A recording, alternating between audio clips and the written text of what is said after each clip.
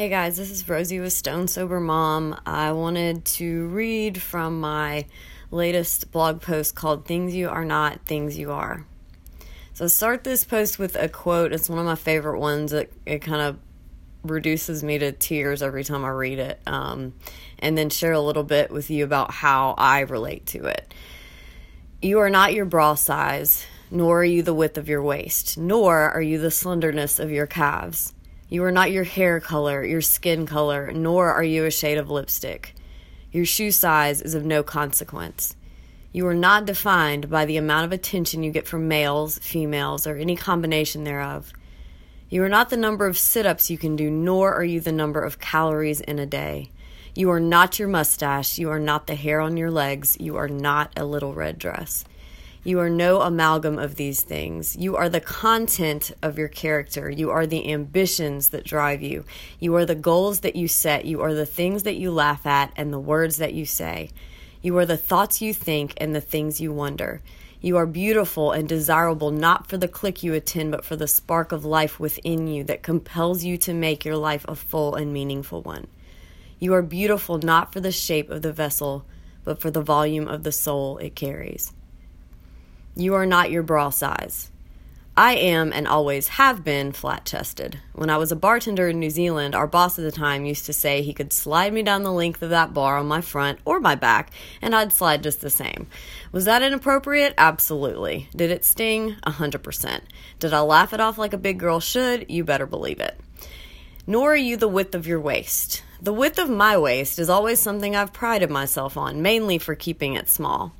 In recovery, I've made definite progress, but I would be lying if I said I don't still skip meals on purpose or mentally high-five myself when I don't eat dinner because I know I will wake up and feel skinny. I just have to pat myself on the back for the 2 meals that I am managing to eat and the nourishment I am feeding this body. Here's the actual text I sent to a friend last week. Now that I'm inching my way to the other side of this, I can begin to recognize the distortions, even though my thoughts are still slithering down the well-worn wormholes I've been digging for 20-plus years. Right now, I'm aware that I try and avoid dinner at all costs, so I wake up feeling hungry and skinnier, a word I can't wait to eliminate from my mental dictionary. Like, I'm disappointed if I can't skip dinner, which is so fucked up, but it works out in my eating disorder's favor because I go to therapy 3 nights a week, so can usually get away with it. Fuck. I'm ready to not want to starve myself. I eat really well during the day, though. I guess looking back, there is some small progress there. Rather than taking drugs to skip every single meal, I'm not taking drugs and only skipping 1 meal only 3 nights a week instead of every night. Small, but I'll fucking take it. Please keep in mind that recovery from anything is a process.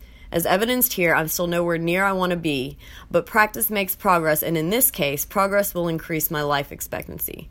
Please take time to relish in your wins, however big, however small. They are never insignificant and need to be recognized. You are not your hair color or skin color. A couple of years ago, I dyed my hair blonde to compensate for a skin condition that meant I couldn't tan myself in the sun anymore.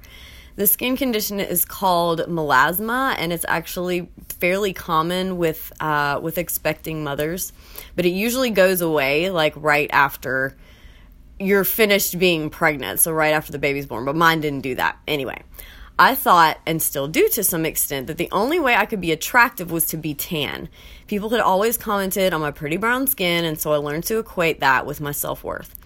My unmistakably white brothers referred to me as our sister the Mexican, a badge I wore with pride across my bronzed shoulders. Tanning was another thing I did compulsively, like an addiction. I was certainly hooked on it, and it gave me a natural high. But I looked at it as the one addiction that wasn't killing me. I guess that's pretty naive considering skin cancer and all. Note, I did not include wrinkles in the list of negative sun-induced side effects because I think they are badges of honor and grace, and I wish women wore and embraced them as fiercely as they try to erase them. So I was totally devastated, needless to say, when my dermatologist told me there was no cure for this and that every time I got out in the sun, it would worsen the condition. I went into a deep, dark depression, and I barely left the house for a month. I remember wearing a hat everywhere I go, like I wouldn't let any of my skin touch the sun. It was absolutely terrible. I would not wish that on anyone.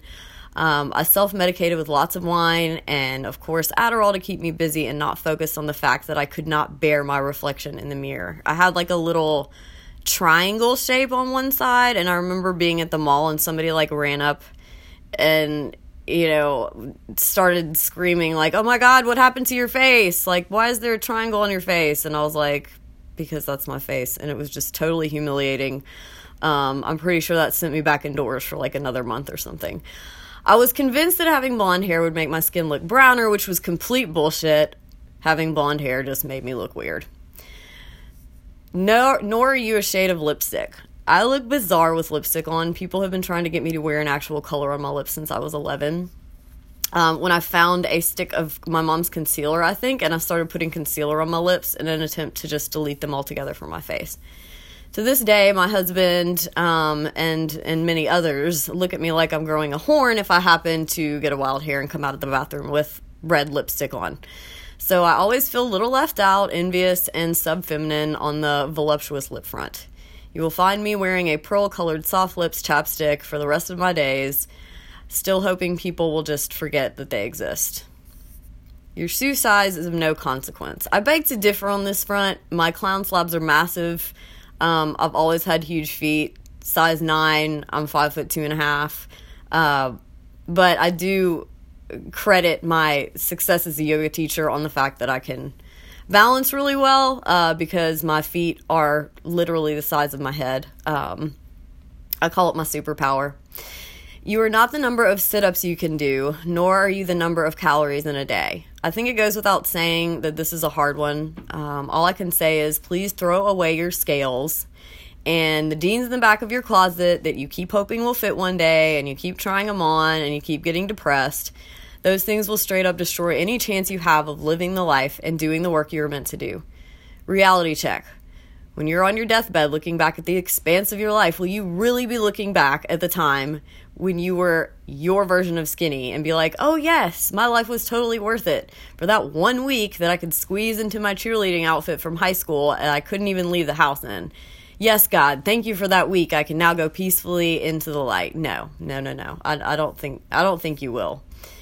You are not your mustache. This is really an embarrassing one for me because I feel like now everybody's going to be staring at my upper lip, but whatever, it doesn't matter.